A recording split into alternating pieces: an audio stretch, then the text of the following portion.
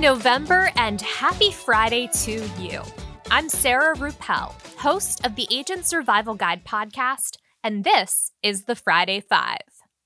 It's our weekly list of 5 things that you need to know about. And this particular episode happens to be our 52nd Friday Five.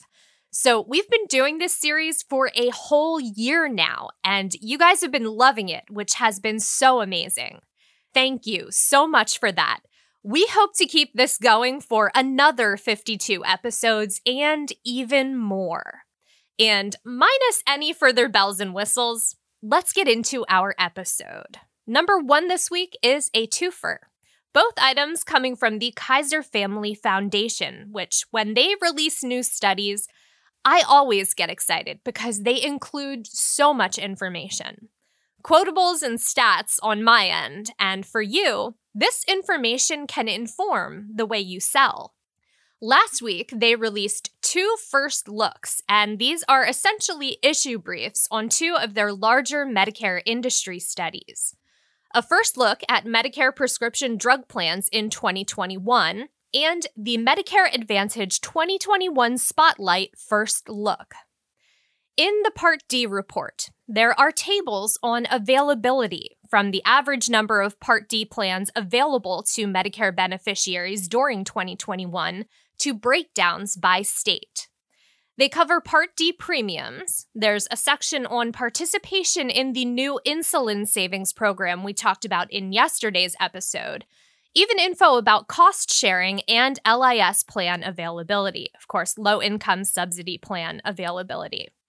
In 2021, the average Medicare beneficiary has an average of 57 Part D plan choices, 27 MAPDs, and 30 standalone PDPs. So that just adds to what we've been saying, that your clients really look to you to be the expert in sifting through those plans to find the right one for them. Also worth mentioning here, the average estimated monthly premium for Part D looks like it will be rising 9% to $41 based on current enrollment. Now, let's flip over to the Medicare Advantage Spotlight First Look. That also tracks how many plans are available to beneficiaries, shows a breakdown by state. There's historical data, special needs plan availability, info on market saturation, premiums, and extra benefits. In this report, I think that the amount of choice for Medicare beneficiaries is certainly worth highlighting because that number just continues to rise. For 2021, Medicare beneficiaries will have an average of 33 Medicare Advantage plans available for them to enroll in. There will be more special needs plans available this year than any year going back to 2010.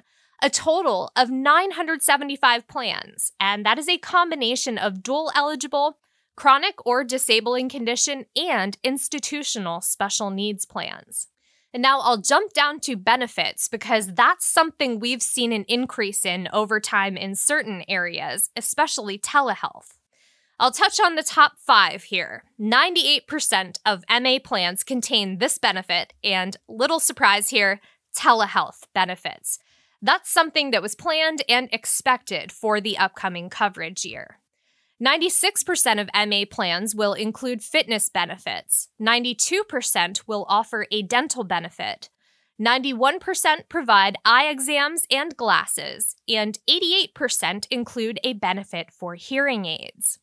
We will be linking to both of those studies in our episode notes, so check them out, read through them, and pick out some stats and information that you can work into your presentations or simply share with your clients as you're talking with them. Number 2, if the events of this week have you feeling uncertain about the future, well, you are not alone. One thing that I recommend, and many therapists would also recommend, I'm not claiming to be one though, is that sometimes you need to focus on the things you can work on and change. And for me, I can always get into learning as a means to make me feel a little more settled. So CNBC recently published an article with 5 skills to learn now that will be beneficial in the future.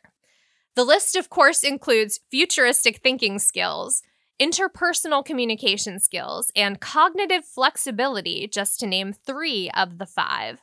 If those sound interesting to you, check out the article to get more information. We'll be linking to that in our episode notes.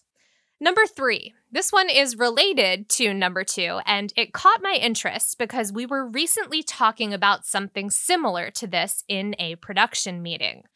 And that is mastering the art of putting yourself out there.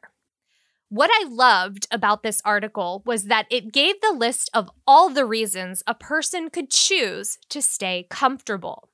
But that's the thing about comfort. It doesn't really get you anywhere new. I can't say that I've ever created an alter ego, but one of the mantras I sort of live by if I think about it, what's the worst that could happen? If that is someone saying no, like during an insurance sales pitch, well, that's not that horrible. It's a good article to read if you're on the fence or kind of meh about a decision right now. Maybe you're not sure about branching into a new product for your portfolio. There are some great little nuggets in there, and I mean, really, what's the worst thing that could happen? You might just learn something. Number 4. Can the sound of your cough be enough to distinguish between COVID and a cold? Thanks to an algorithm written by MIT students, that's looking likely. Apparently, there are distinctions in a COVID-19 related cough that are inaudible to humans.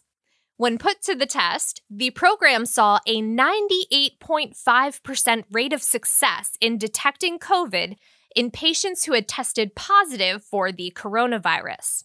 When tested on patients with no symptoms, the AI performed with 100% accuracy.